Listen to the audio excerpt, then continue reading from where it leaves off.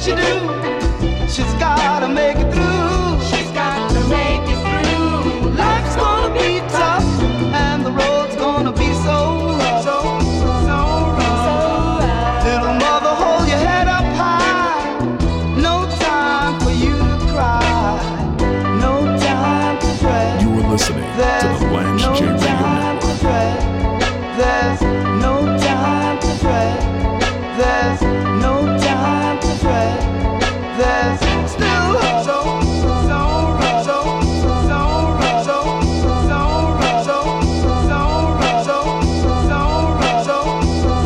rough. No time to fret. There's no time to fret. It's a little bit of Rock Marciano. No time to fret. I pride myself of playing some of the most obscure samples. I love me some Rocky Marciano, man. I'm a big fan of Rock Marciano since the days when he was doing music with Pete Rock. I think he was maybe one of the members of I with Pete Rock or a person that was kind of adjacent to them. He was a member of Flip Mode. He was actually on Rod Digger's album and the Flip Mode album.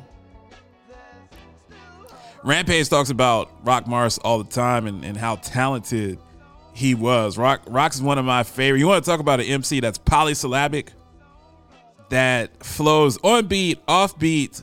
He's so esoteric and so talented. Like, he's one of those guys you kind of don't understand what he's talking about. You don't know what the hell he's talking about half the time. But it's not in a bad way. It's not like these mumble rappers. And you're listening to them, it's like, man, this is trash. This is like, this guy's talking about something that's really deep and really amazing, but I'm going to have to rewind it 4 or 5 times to actually understand it. And he's just gotten better as an MC over the years. So his album, Murcielago, like the Lamborghini Murcielago, his album Murcielago is a real dope album.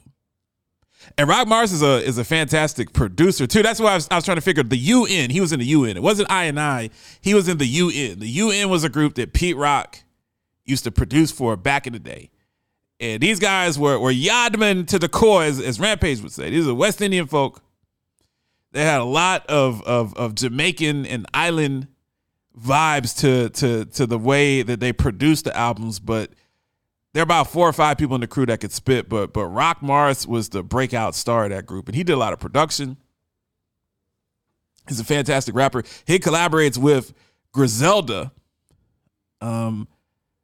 pretty frequently. So he's on a lot of Benny the Butcher albums, West Side Gun albums, Conway the Machine albums, and wanted to give Rock Mars a shout out. Actually, I want to reach out to him. I want to get him on the show. I got several questions that I'd like to ask him, especially when Rampage is flying into Nashville.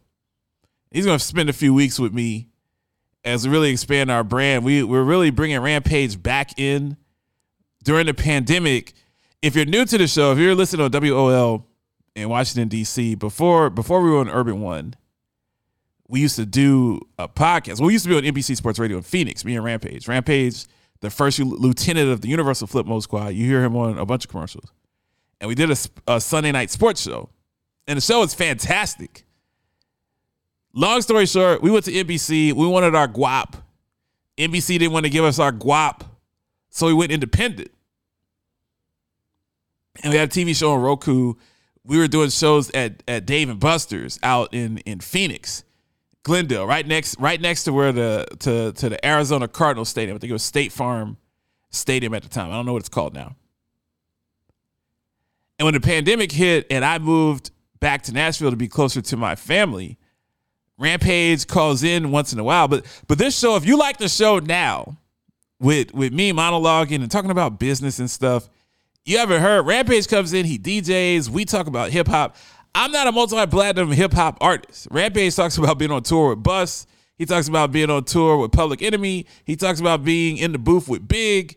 He has a penchant for telling these stories about 90s hip hop and what it was like. You know, he knew Tupac. He knew a lot of fantastic people. He knew ODB and all the guys from Wu-Tang.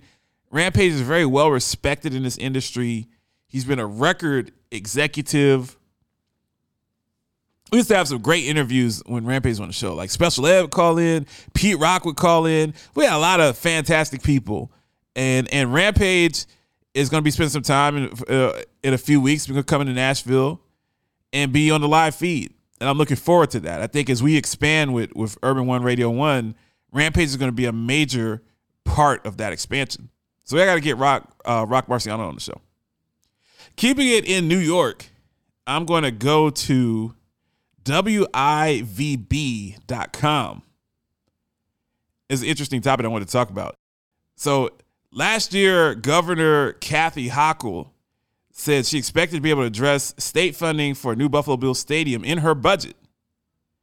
But as negotiations over a new facility between New York State, Erie County, and the team continue, there was no appropriation for one when she released her proposed spending plan a week ago. This was last Tuesday. There hasn't been any determination because we don't have a dollar number of what the contribution would be yet, said New York State Budget Director Robert Mujica. Those talks are still ongoing. There's plenty of time for stadium funding to be included. In the state's 2023 fiscal year, the state constitution allows Hochul 30 days to submit amendments after sending her initial proposal to the legislator. After that time, she would need to get approval from the legislator to make additional changes. The budget doesn't have to be finalized until April 1. So Buffalo is a Rust Belt town, and I'm not trying to diss Buffalo. I'm just saying that cities in the Great Lake region are shrinking. Buffalo's shrinking, Cleveland's shrinking, Detroit's shrinking, Indianapolis is shrinking. Milwaukee is shrinking. Pittsburgh is shrinking. That's just an area of the country where people don't want to live anymore. I'm not saying that these are bad cities. I'm not saying that these are bad fans. I'm not saying that the people are less educated or trying to have jokes. I'm just being honest. People want to live in Phoenix. People want to live in Denver. People want to live in Palm Springs. People want to live in Austin, Texas. People even moving to Albuquerque. People want to live in Vegas. People don't want to live in areas where it's extremely cold. Like, people don't want to live somewhere where there's a constant threat of lake effect snow even into April and May.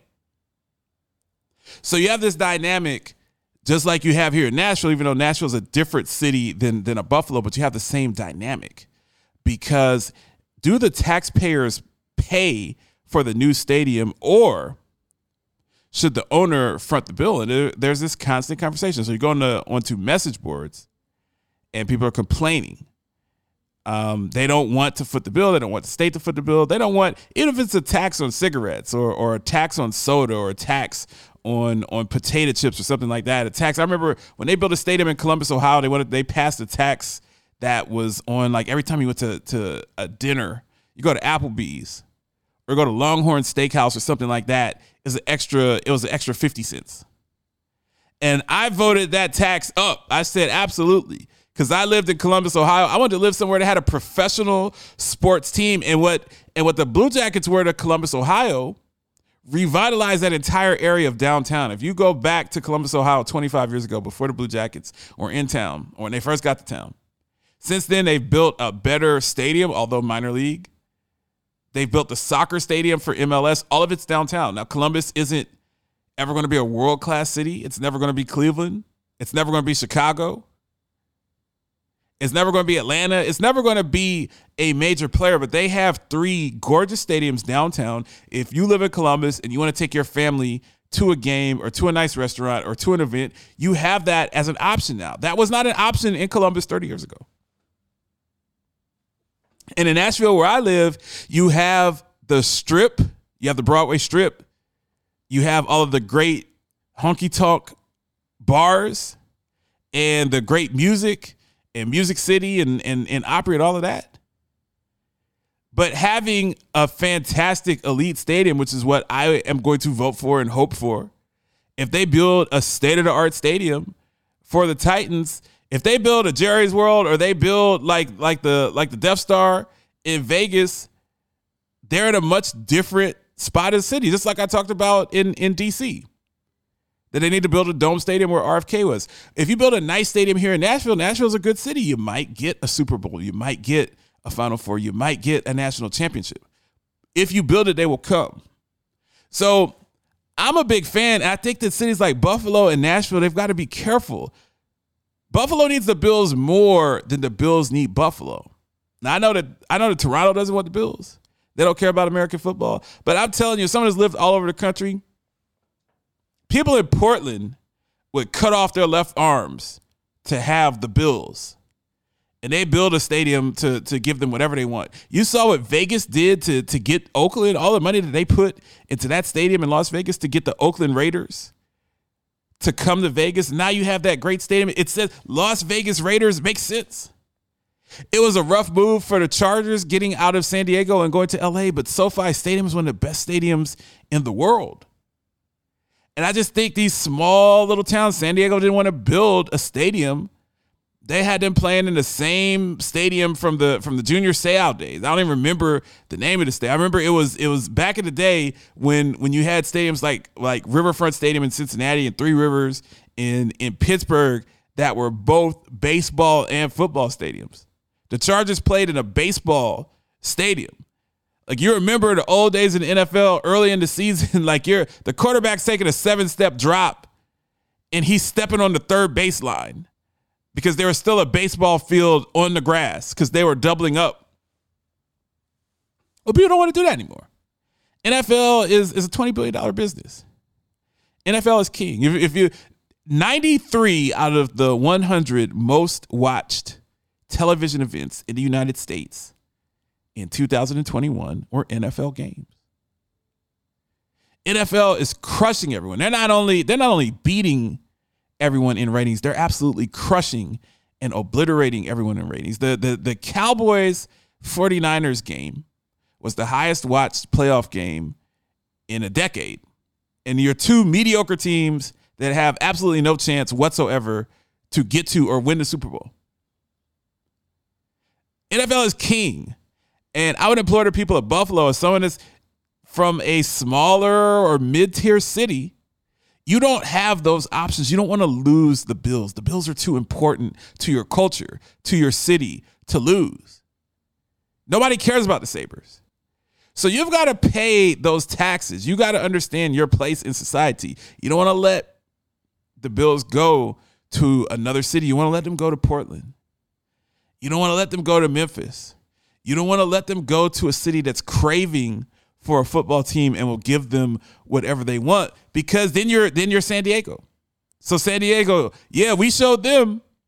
We didn't pay the taxes. All right, Chargers moved to Los Angeles. Now you don't have a team. And although the drive from San Diego to LA isn't extremely long, you don't have a team. It's a part of your culture. It's a part of your pulse. St. Louis, the TWA, whatever they're calling it, their dome became obsolete. I started calling it RCA Dome. That's where the Colts used to play. Then build a new stadium. Rams said, all right, we'll go back to LA. LA is a better place anyway. Now St. Louis doesn't have a team. Is St. Louis better off not spending their money on a state-of-the-art stadium and getting a 30 or 40-year lease on that team? Because it's the NFL, man. You want to play in the NFL. If you got to pay a 30-cent tax on a 6-pack of beer to have an NFL team in your city, that's much better for you. That's much better for television. That's much better for the bars, the hot dog vendors, the nightclubs. Everything that's on the strip adjacent to that stadium is going to be extremely successful. Lance J. Show. On guard. I'll let you try my Wu-Tang style. You are listening to the Lance J Radio Network.